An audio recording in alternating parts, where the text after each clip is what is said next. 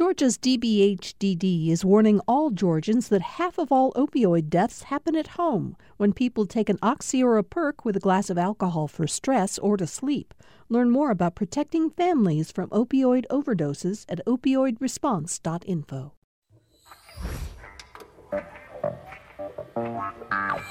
Today on Political Rewind, we're joined by Georgia Congressman Doug Collins. We'll ask him what the delay in approving emergency relief funds for Georgia farmers tells us about dysfunction in Washington, about the president's stonewalling of efforts to have administration officials testify on Capitol Hill, and his role in promoting border security, plus much more.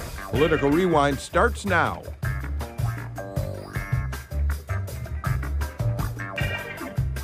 It's great to have you here for Political Rewind today. I'm Bill Nygett. Let's get right to work on this show. Jim Galloway is with me, of course. He's the lead political writer for the Atlanta Journal-Constitution. You read him on Wednesdays and Sundays in the paper, and you continue to oversee the Political Insider blog, which is part of AJC.com. And you're back from Britain. From Britain. Yes, I left. Donald Trump came. It was an even swap. Yeah, and as I asked you right before the show, you have not brought back with you, as some Americans do, a British accent. No, I left it there. Yeah, good for you. We're very happy that we're joined today by 9th District Congressman Doug Collins, who has, as we said in the opening of the show, you've really become a very hot commodity up there. You're in the national spotlight more than ever. At least in part because of your work on the House Judiciary Committee. But just to make sure people know where you are, you've got, in the 9th, you've got Hall County, you've got Dawson County. We got 20 counties in northeast Georgia. For the old historians in Georgia, it goes back to the old 9th District of Phil Landrum, Ed Jenkins, coming through Nathan Deal as we go forward. So I stretched from Elberton all the way over to Fannin and down to Forsyth, part of Athens, Clark, and then everything up. So it's a beautiful part. Third term in the U.S. House? Just started my fourth. Started your fourth? Just started my fourth. Okay, and already has to run for re-election. Just started my fourth, running again.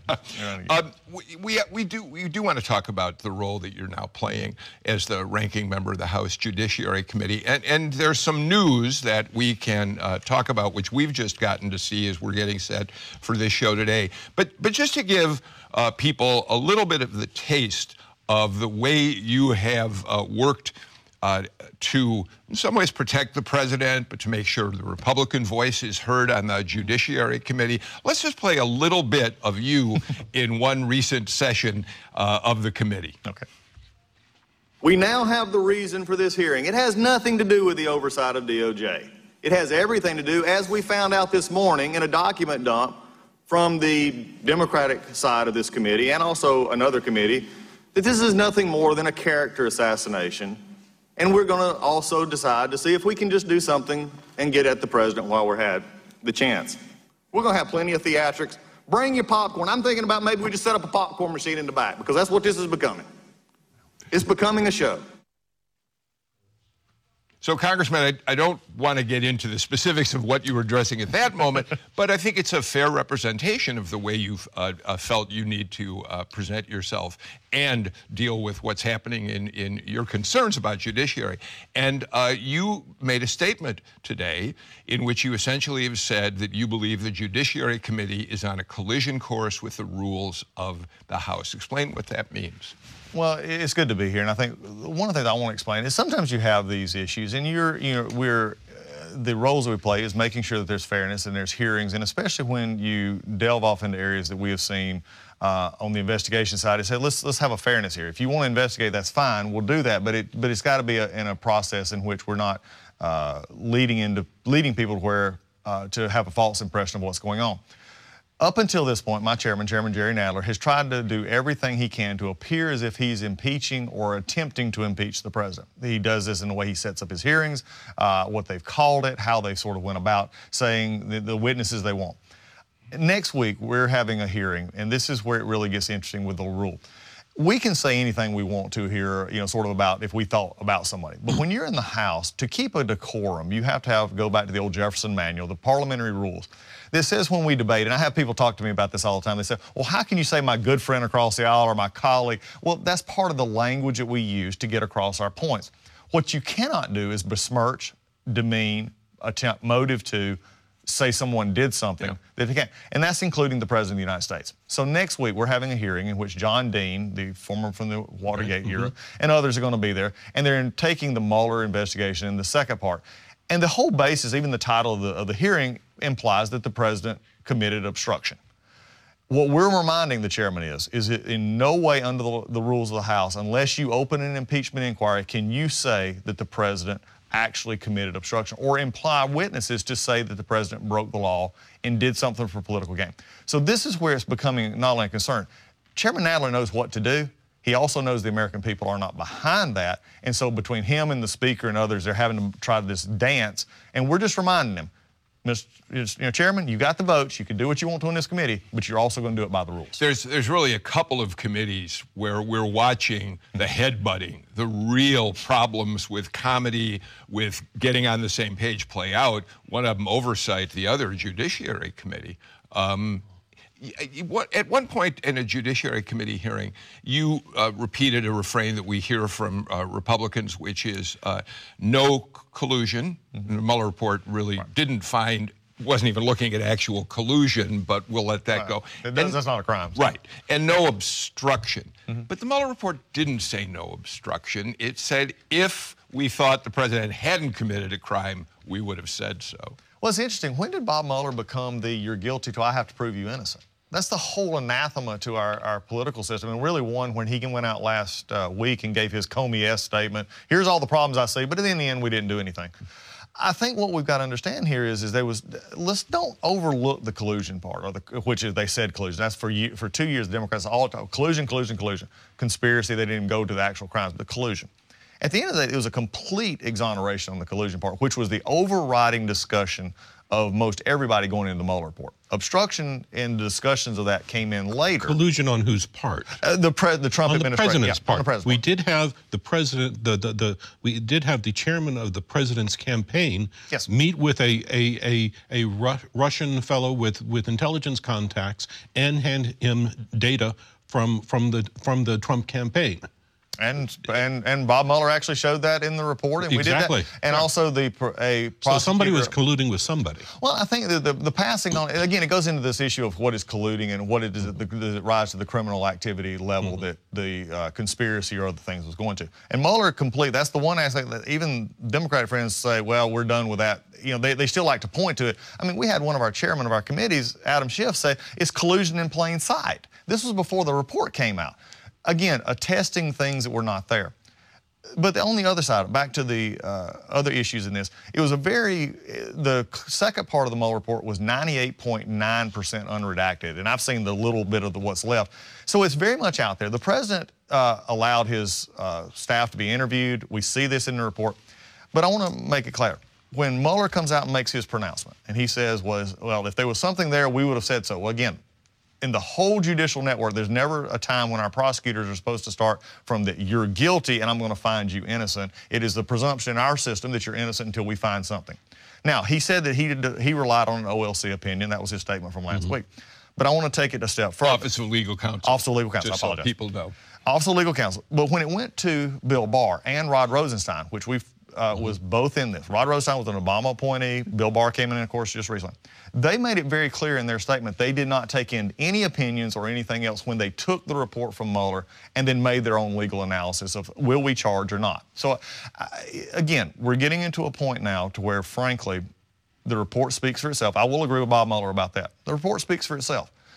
The question is, though, it didn't say what the Democrats wanted it to say because they had been promising for 2 years that when this report comes out, it'll all be solved. We'll be there. So I think that's where we're at this point. Let me ask you, what you're the ranking Republican on Judy, and just as an outside the kind of the leadership of the House there, how much of what we're seeing from Jerry Nadler is as far as beginning to emphasize the impeachment aspect, is this an attempt by Nadler and other Republicans or other Democrats to consolidate all these investigations under one unit? Yes. I believe it is. And I think what you're seeing is there's been again, they were out, this is an interesting dynamic to play out. They were out of power for 8 years. They came back in, and many of these chairmen had been waiting for a long time to be chairman, and then all of a sudden this sort of got thrown in their lap, so to speak, with the 2016 election. Most of them thought it had been Hillary Clinton and that they were trying to win it back. So Speaker Pelosi came up with this plan, and this has been really interesting. They said, we're going to coordinate all of our investigations. So they had foreign affairs, oversight, ways and means, intel.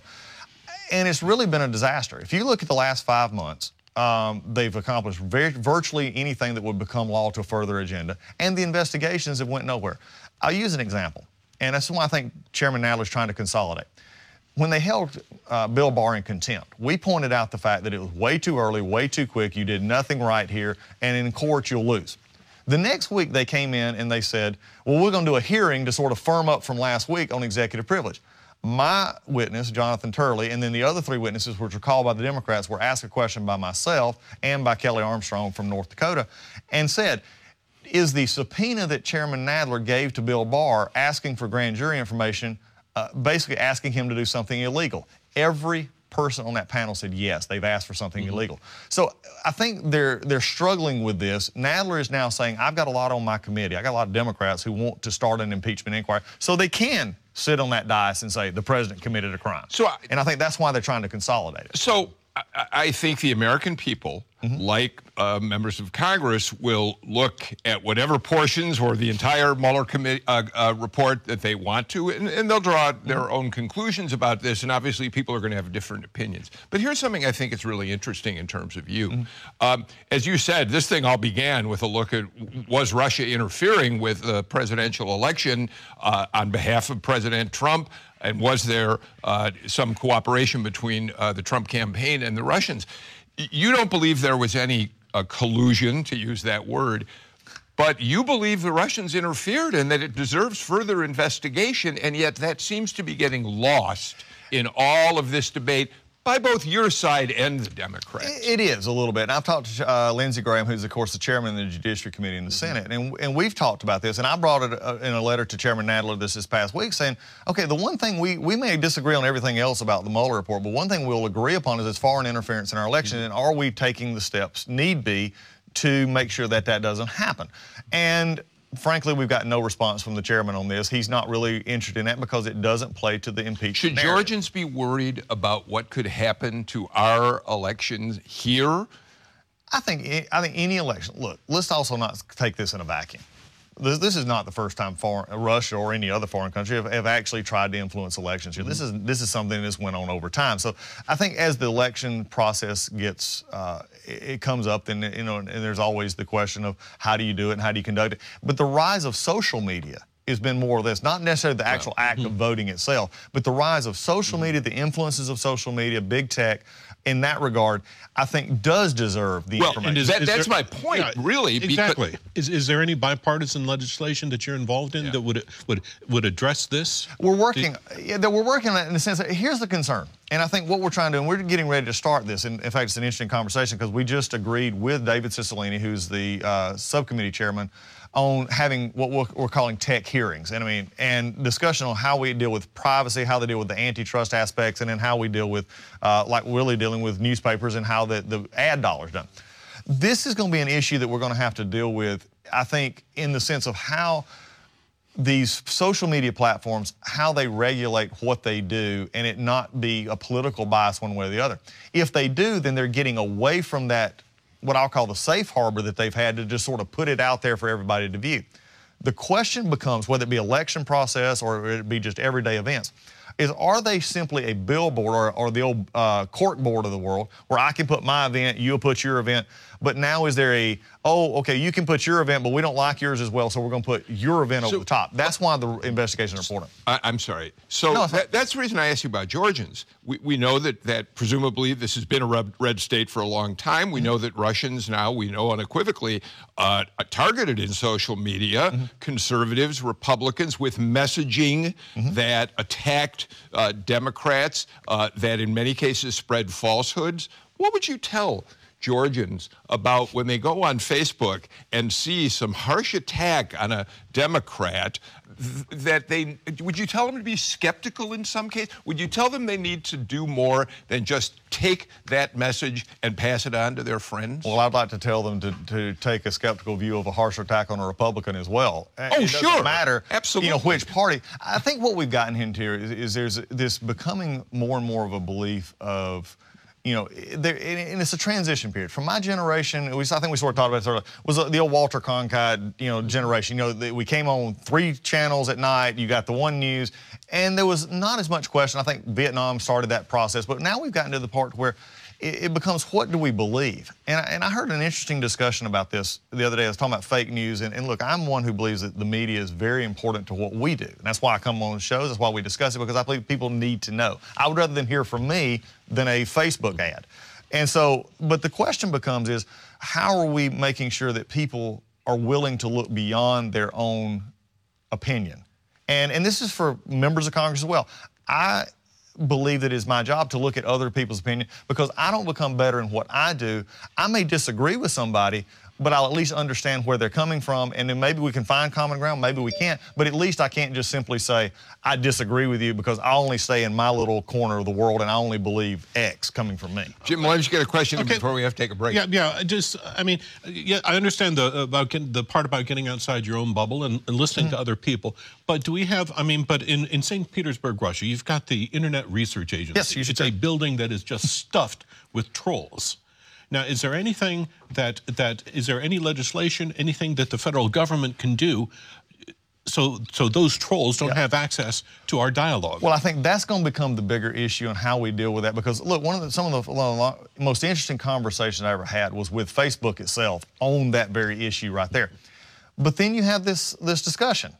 How much are out there are bots and these things that on your Facebook page, and if you have 1 million followers, how many of them are what we'll call true accounts or not true accounts? And then, do we want the government or others in here saying, well, if they don't meet X required, we're going to make you block them or move them out? That's when we start getting into this issue of, who's being censored, who's not being censored. Why is it seem like that the more liberal point of view is always coming up on the top of the Google search? Or if there's something bad about a Republican, why is it in the top, 3? These are, and I've had these conversations with Sundar, who is the CEO of Google, and he says, look, algorithms are a basis of where we start, and they do reflect, I won't say the biases is what he would say, but they do reflect, what they're trying to get at. The question is do we now have these super large companies that can be influenced from the outside on their own platform, which I don't think they ever thought about when they started. How do we then make sure that it's an even platform? Let me, before we have to get to a break, let me change the subject, but we're going to end up in the same ballpark. Right now, as you know, the White House has basically advised all of its people to not comply with either requests or subpoenas to appear in front of some of the committees that are looking for them, your committee being one of them. Oversight is now looking, it looks like Elijah Cummings next week is going to hold a vote. That'll eventually comes to the floor eventually, I assume. Well, not if the Democrats have their way next week. That's an interesting point. The Democrats are trying to short-circuit the actual, it's always been if you have a contempt, you bring it to the floor, you vote contempt, and then it's taken over by our legislative affairs, which is a group of the leadership that then take it to the civil. It's 3-2, and that vote, Democrats would have the 3 over the 2. What they're wanting to do now is just allow the committees just go straight to that committee and bypass the transparency part. Thank you. So what they're going to vote on is whether to hold Wilbur Ross and the Attorney General in contempt for refusing to comply with subpoenas to come and testify about the census citizenship question. Now, we won't get into the census citizenship question right now, but do you have any concerns about whether or not you're abdicating the responsibility to be a separate, equal branch of government when the Trump administration decides we are going to essentially ignore all of the Democratic requests in Congress. It strikes me they're not just ignoring the Democratic requests, they're ignoring Congress's role as a co-equal branch of government. Does that worry you? It worries me only to the extent of this is being under both a Trump administration and an Obama administration. I have watched under the Obama administration this slow walk of documents, and it goes on all the time. I remind people all the time there's a dance that goes on between the executive and the congressional branch. It always has. This is heightened up because of some of what we have seen through this investigation and what the president has perceived as unfair treatment and harassment, as he's called it. But what is not reported is there's nothing coming from the administration. I mean, even in our own committee, Chairman Nadler did this, chaotic 81 letters to 81 people, and literally thousands of documents were being produced by folks that they had sent these letters to, not under subpoena. We've had others come in from on our committee on the migrant issue and the border issue. There are things happening that's just not reported. What's not coming to the committees and what is being held up on some instances is an overbroad request, a request that basically takes into things that they can't give. I'll use the prime example of Bill Barr, to give information from the Mueller investigation that he legally cannot do. So it's not just as simple as that the administration is not complying. What really makes me know that the chairman also understands this is after they held Bill Barr in contempt, after we had that disastrous hearing for them, about 2 weeks ago, he writes a letter to the DOJ and says, we were thinking about this. We want to have to talk to you about getting documents. Right. And then they sent back and said, you charge us with, you found contempt. Take contempt off, we'll be happy to. So he knows he's in a bad place. He knows he's being overbroad. He's not asking properly in the way to get it.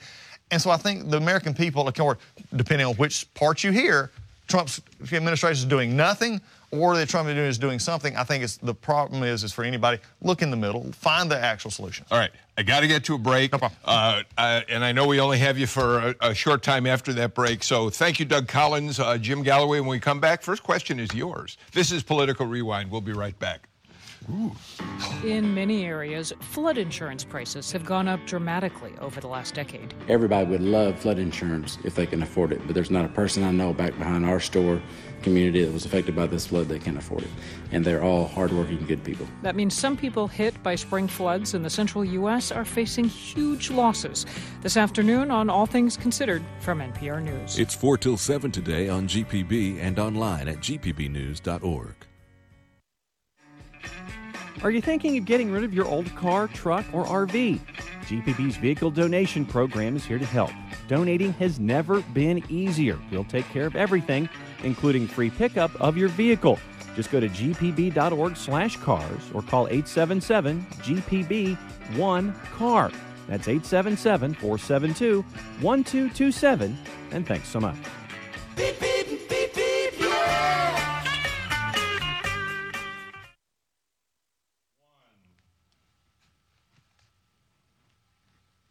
We're back with Congressman Doug Collins and Jim Galloway. Jim, one of these we should always point out, you covered Doug Collins when he was a member of the legislature, and he was always a guy in the legislature who he worked well with the other party. Now he's in a situation where bipartisanship is a rarer and rarer breed, and yet he's found some ways to do that. I think he sat pretty closely to Stacey Abrams. Yeah. We sat next to each other for a long time. Yeah, on the committee. Yeah, we sure did. Yeah. Well, if we can, we can talk more about Washington, right? I'm hoping. Talk whatever. Yeah. Okay. In the last 48 hours, we've had a development come out of the White House, or out of DHS, that Fort Benning is being considered as a repository for some of these thousands of children that have been taken into custody at the U.S. border as their parents are seeking amnesty. What do you know about it? Is that a real proposition? Yeah, I think what's happening is they're trying to find any solution. You've hit on something that is, you want to talk about a real crisis at our border. It's not, a crisis in this country is not the Mueller report. You were just down there. I was just down there last week at El Paso. I was down there the night 1,100 walked across the Rio Grande about a mile from where I was staying. 1,100, that's 4 times larger than my high school graduating class. What we're trying to do is find a way to solve this crisis on the border, because right now we're it's just a perverse incentive to come. I put out a bill that said, let's fix Flores, which, by the way, the Obama administration wanted to fix. This was the detention piece, that 20-day piece. The asylum standard. Right now, if they come in and claim asylum, 90% will get to stay on that first credible fear. But if they come back to the asylum court, 90% are rejected. So there's a problem here. We got to fix this. And then the third one is trafficking victims, which means that if an 8-year-old walks across the border and is from Guatemala, we cannot send them right back. If he was from Mexico, we could send him right back. Or Canada, we could send him right back. The Democrats have no proposal here. So my challenge to the Democrats is, on these kind of issues here, is put something out here. We may disagree, but it's derelict of your duty not to at least say, how would you fix our border situation? And last week we passed the Dreamer Act, which is another just green light for people to say, if you get here, it'll be okay. This is a Democratic bill, which you spoke out very strongly against on the floor, that would provide a path to citizenship for maybe 2 million children growing up in this country. Not just 2 to 3 million, and that's a large number because it takes into account Dreamer. They did the Dreamer, not DACA. DACA received, we could probably solve that, and if we actually could attach some on border security, that would have probably been a bipartisan bill. Last year, there was a bill, Steny Hoyer, was sort of funny, the majority leader now, came to the floor while we were doing this debate and said there was a bill that was one vote away from being took on the floor, and it was a bipartisan bill. And I got back up after, and I said, and he said, so spare me, he said this word, spare me this indignity. And I said, Mr. Leader, spare me the work. Why didn't you just bring that bill up instead of writing this bill to the left, which will never get into law? But what it did do also, there's a part there that nobody's talked about. It had TPS. These are temporary protected status that come from events in other countries in which we will take in people because their country is under turmoil. Hurricanes, earthquakes, war, those kind of things. Some of the ones that we just, inside that same bill was a pathway or a green card for all of those in those areas, some of which came under TPS, like in El Salvador from 1999, I believe it was for hurricanes, earthquakes.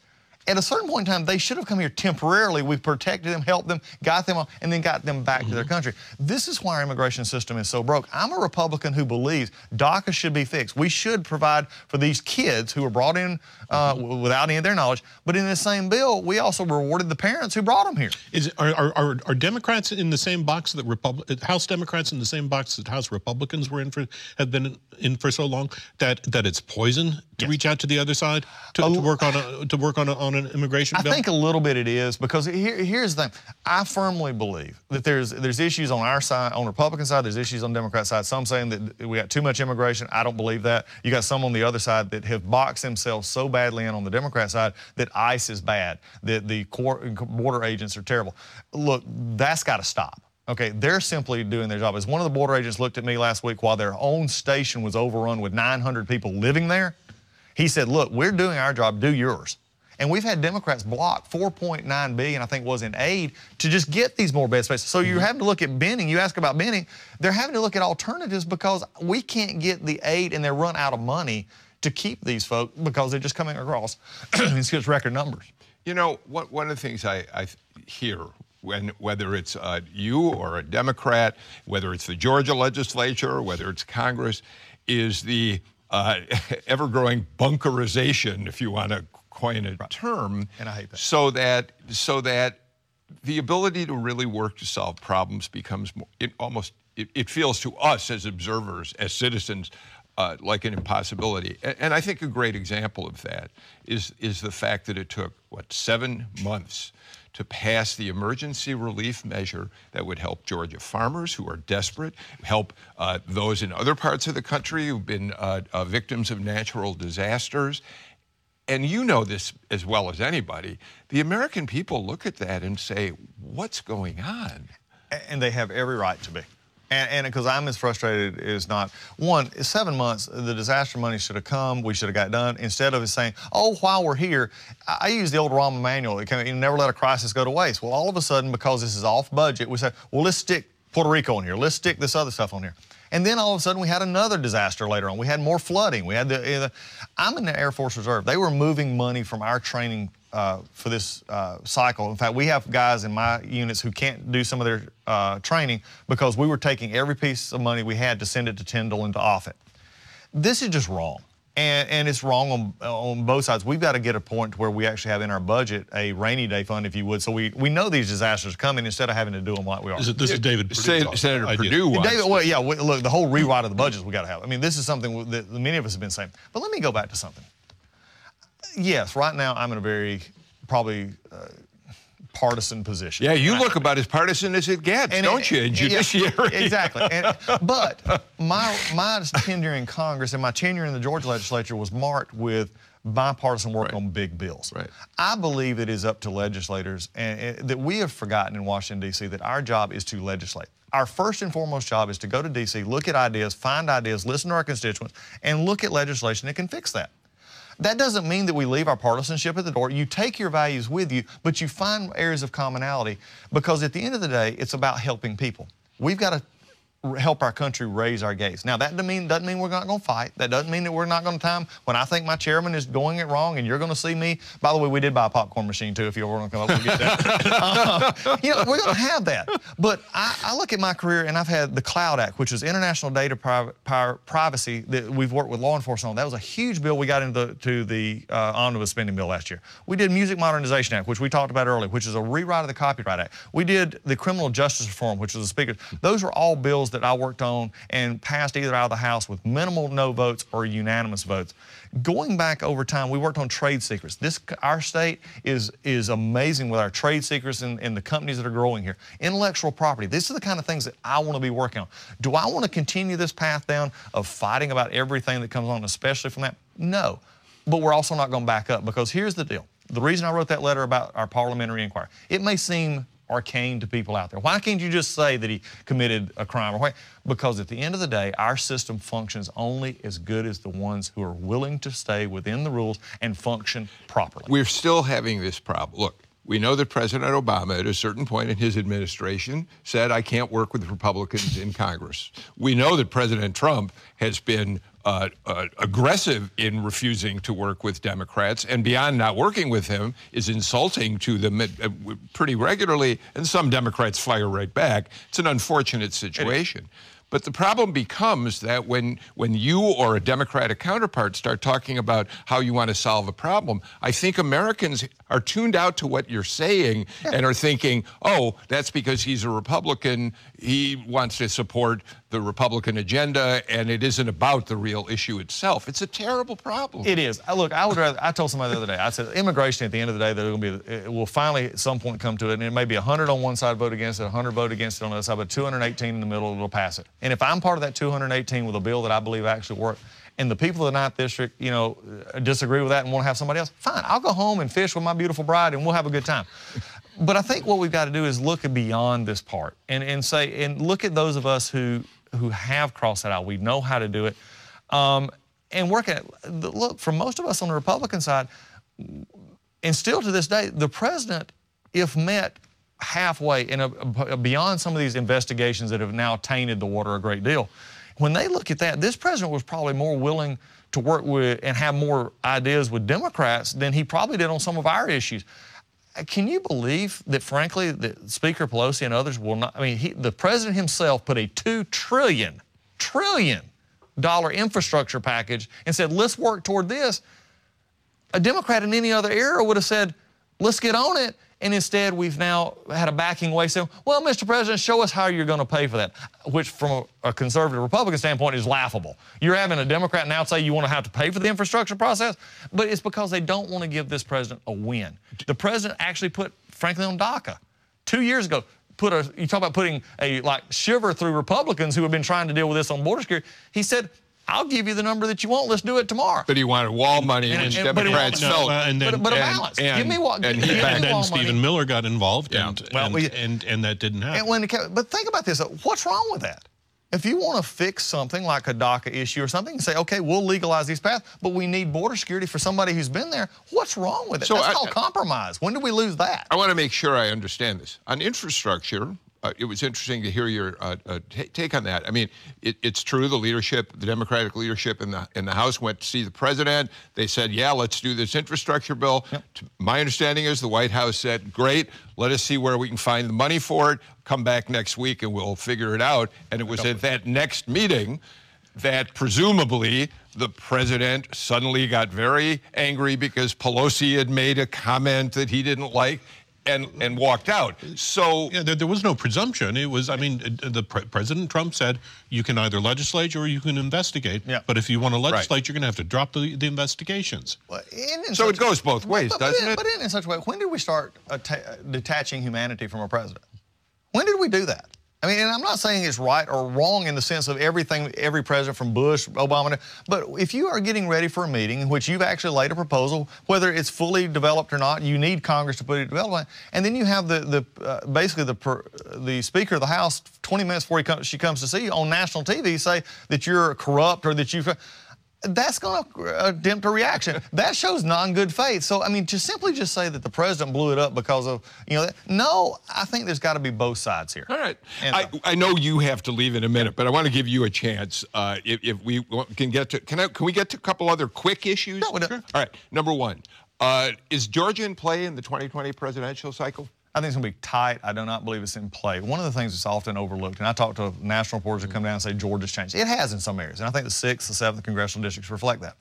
But remember, everybody at times thinks that Georgia was Mississippi or Alabama, these 70% margins for Republicans.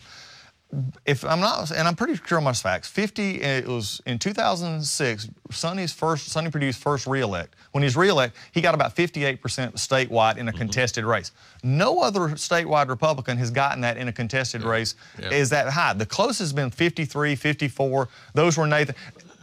Some of the Senate races, but they've not. But we've never went higher in a truly contested race. Generally in 2014 and 2012, the winning margin for statewide Republicans was about 57, 58%. Yeah. It was no higher than 53%. But not on the top end of that. Nathan never got 57. Deal never got 57. So you've always seen Georgia. So to me, it's always been closer than it's saying. So I think that's the interesting issue. Is HB 481 good for Republicans in the 2020 cycle or bad for Republicans? The bill that outlaws abortion essentially in Georgia. I think from a conservative perspective, it's a bill that should not have been a surprise to anyone in the state. I think it will play well in some areas. In some areas, there'll probably be some concerns about it. I think the way it is discussed and the way it's talked about, from not just simply if we focus only on the issue of abortion and is it just abortion and making our statement on life, but is it compassion about the mothers and those who are going through this and the compassion about children in adoption? How do we relay this message from a conservative value? I think that's what the Republicans are going to have to do. I didn't deal with the bill that much, but that's of course not. What are Republican chances, you think, of retaking the 6th and holding on to the 7th?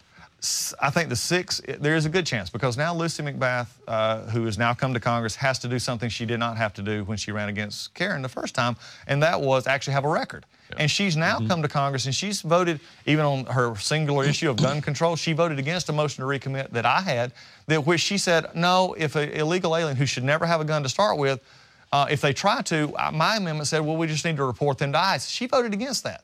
I think that's a little bit contradictory to what her record is. You go back into like this past week on Dreamer, she voted against in committee. She voted against amendments that would have strengthened the gang and criminal provisions. So I think there's a good chance in the 6th.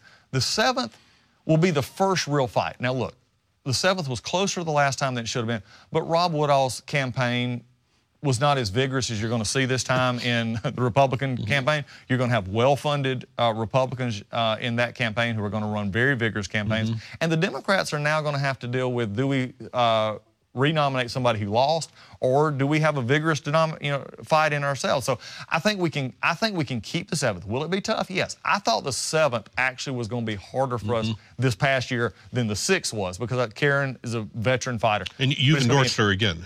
We did. Because we view it more from she got a half a term, and for many of us, Tom Graves and many of us is an incumbent kind of cycle. Not to discourage anyone, but we know Karen in the fight that she had, and we were invested in that. So I think it's going to be interesting to see. The 7th will be close, but to do a quick deep dive. There were a lot of voters in Forsyth County. Vote actually was turned down. Even with Lieutenant Governor being on the ballot from there, we saw some decreased turnout Republican. We actually lost Rob Woodall lost 2 precincts in southern Forsyth County. Yep. Anybody would have said that would have been, but I think it's also a reflection of the campaign at the time, and also a reflection of the governor's campaign. And that's not going to be involved in it. Stacey Abrams had a very determined plan in these metro areas and suburban areas that worked. I don't take that away from her, but I do remind her she lost, and that is time to get over it. But it is, no matter what her plan was, we still kept the 7th. So I think when you see that Trump voter come back out in Forsyth County, which we could actually see, there is a Trump voter in conservative districts like mine and the 7th and others, just as there was an Obama voter as well. And so we'll see how that comes out. Final question. As you well know, some of your Republican colleagues on the other side of the building over at the Senate are cautioning the president that they very well might take a stand against the 5% tariff on Mexico, which presumably goes into place on Monday. Where are you on that? Look, the tariffs, it's been interesting. The president mentioned that last week. It's someone coming off the border and seeing, African nationals coming through, others coming through. They've been in Washington all week and coming closer to a plan on things that they could do to lower the influx coming in. And we've not even had that go into effect. Even if it goes into effect for a short amount, there's at least got them to the table to discuss something not been. Tariffs are not good. We don't need to be doing that. We shouldn't be leading with tariffs. But if tariffs get attention to get action on another thing without having to go forward, then I think that is a good thing. I just wish the Senate would take up stuff like border control. I wish the Senate would take up some other things as well that we're trying to work on in addition to the other things that they're not working on. Congressman Doug Collins, it's a pleasure to have you here. I want to, real quick, tell you that, and Jim, you know this, one of the reasons I asked you about the bipartisanship, the lack of bipartisanship, is one of the things that we really value on Political Rewind is bringing people of differing positions together and really talking respectfully about issues and listening to each side. And that matters a lot to us here. And if we have somebody from one side on one day and somebody from the other side there, we always get pushback from our, why did you let him talk? But I appreciate the fact that you were here, and I hope you feel we gave you an opportunity to get your views across to our listeners. Look, when someone steps foot into the political arena, they have given themselves up to say that your life is to serve people, and I believe that. And that means that some are going to disagree and some are going to agree. The problem that we have to avoid is determining that the person that you disagree with is not evil. I never thought in my life that President Obama was evil. I disagree with his policies. I would never thought, but when we get to the point to where we're attaching that kind of stuff to our opponents, then it makes it easy to understand why you're mad at each other. Yeah. We've got to just get back to the policy and say, let my idea be won in the marketplace, and I'm willing to do that. Well, thank you so much for being with us, Doug Collins. Good luck in the wars in Washington. We're going to let the congressman go, and Jim Galloway, and I'll be back in just a moment. My name is Chuck Reese. I'm the editor of an online magazine called The Bitter Southerner. I've seen decades of misconceptions about the South from the Beverly Hillbillies on down. But in my new podcast with GPB, we're going to challenge those stereotypes and paint a very different picture of the American South. Join me for the Bitter Southerner podcast. Details are at bittersoutherner.com.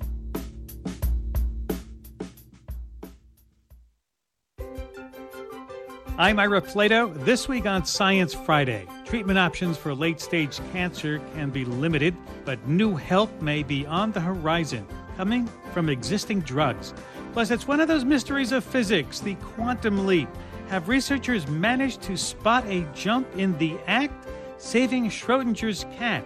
On Science Friday from WNYC Studios. Today at 3 on GPB and gpbnews.org.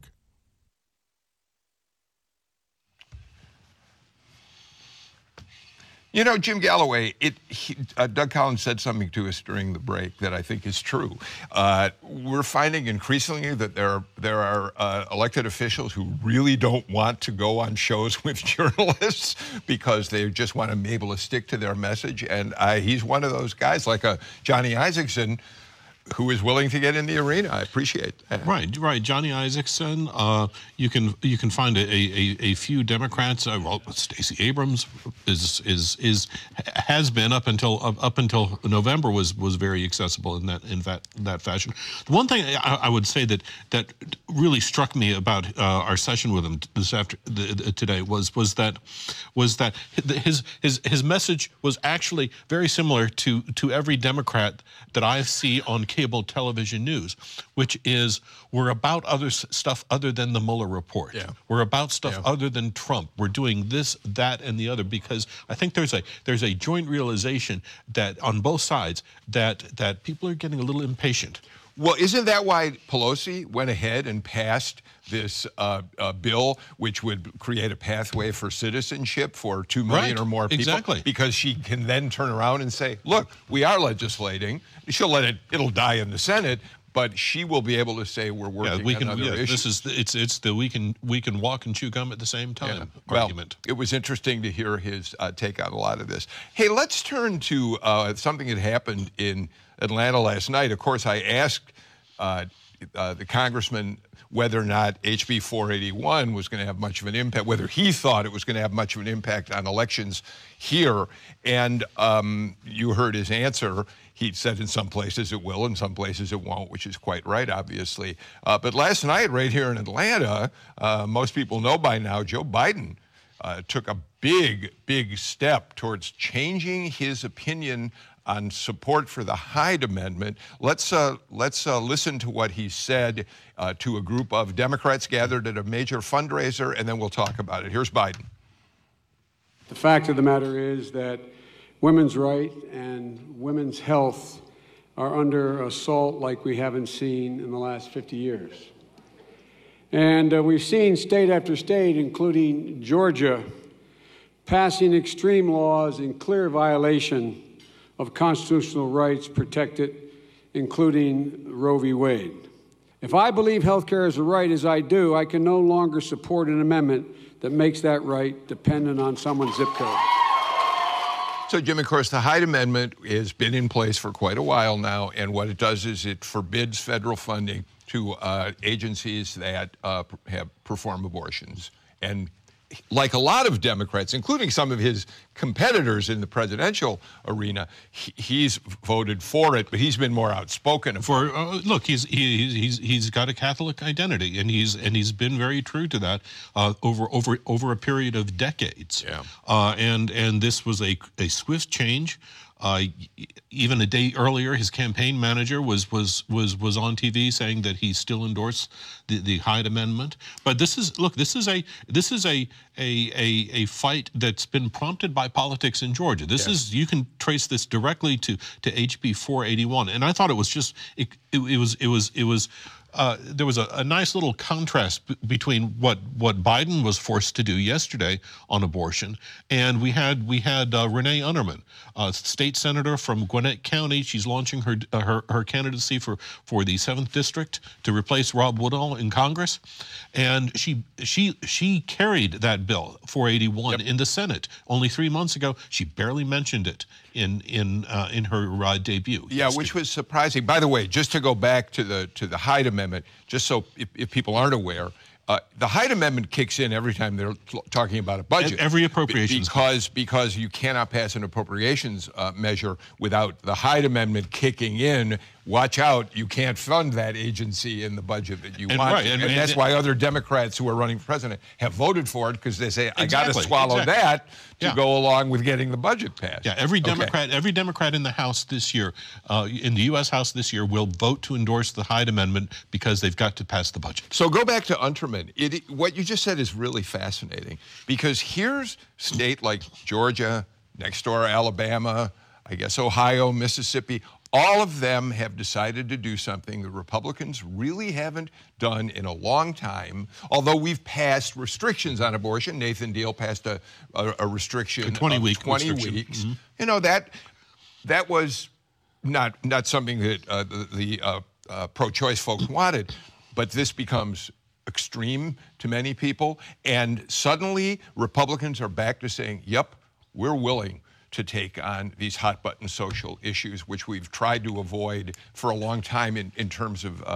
They're willing in certain contexts, but right. you now have Renee Unterman in a Republican primary. That position won't hurt her. In a general election, it's going to be a very difficult hurdle. It's a high bar now. Yeah, I think that's.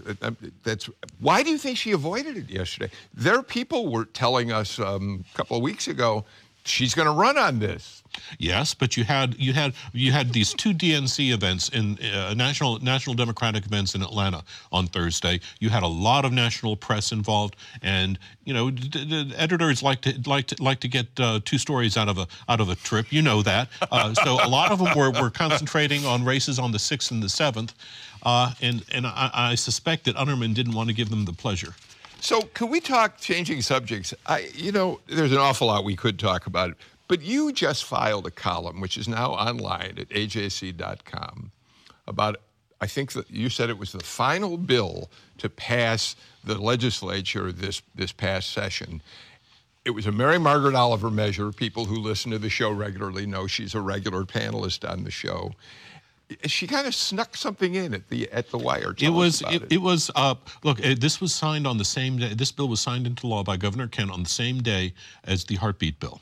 And what it does is it will give gay and lesbian couples, parents, the non-biological parent, it will give that parent access to custody in any subsequent courtroom battle, whether it's divorce, whether there's a death involved. Yes, was there. I don't want to say there was subterfuge. Thank you very much.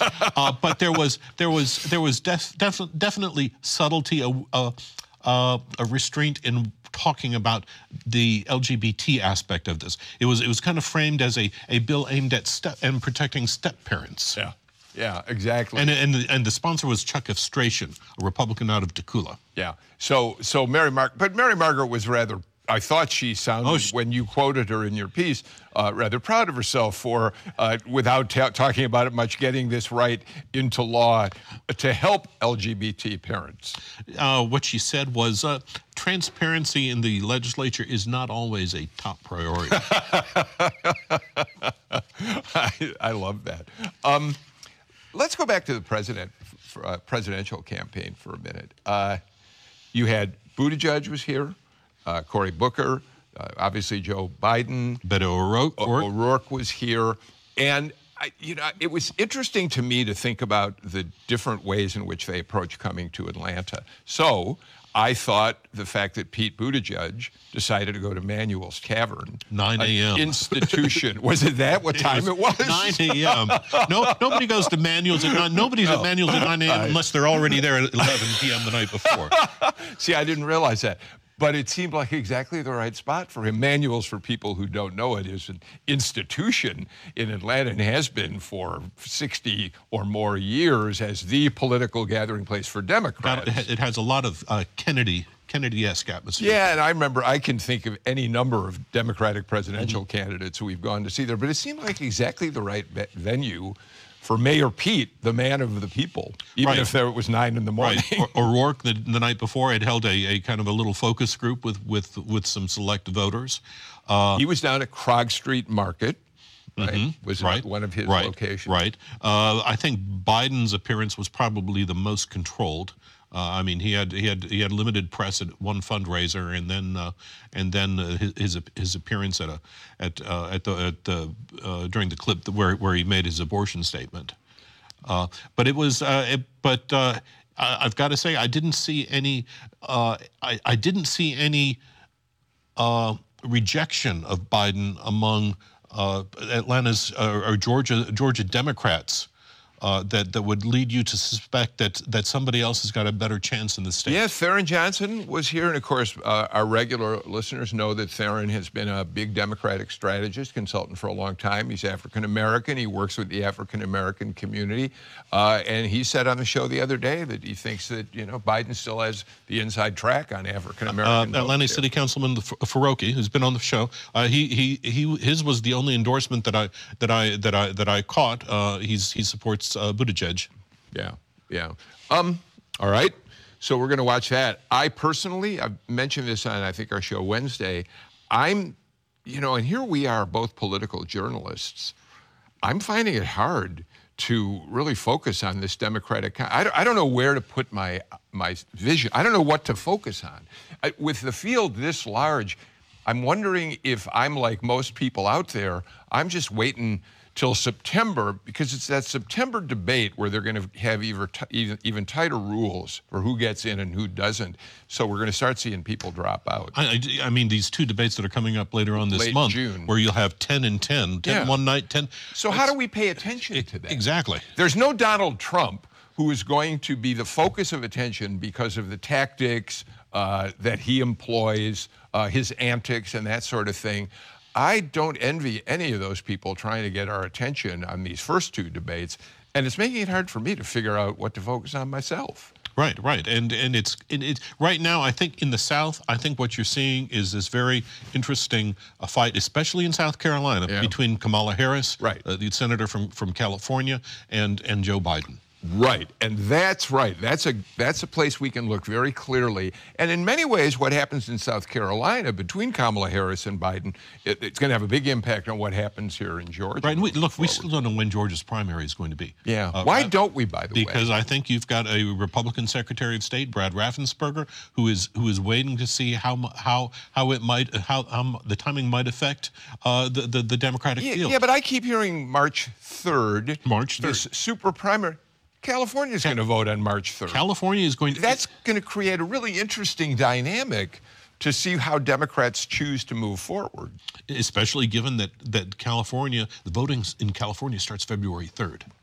Okay, we're out of time. We got a lot of time in the weeks and months ahead to talk about all of this. Jim Galloway, thanks for being here. It was really fun to talk with you, with Doug Collins. That's it for us. We're back on Monday at 2 o'clock. Wednesday at 2 o'clock, an hour with Michael Thurman, the historian. That's going to be fun. I hope you'll join us for that. Take care, everybody.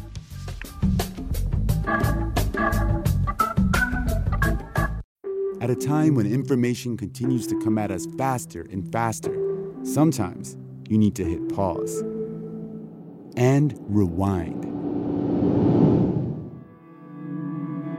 NPR's Throughline takes you back in time to the source of the news stories filling your feed. Find NPR's Throughline wherever you get your podcasts.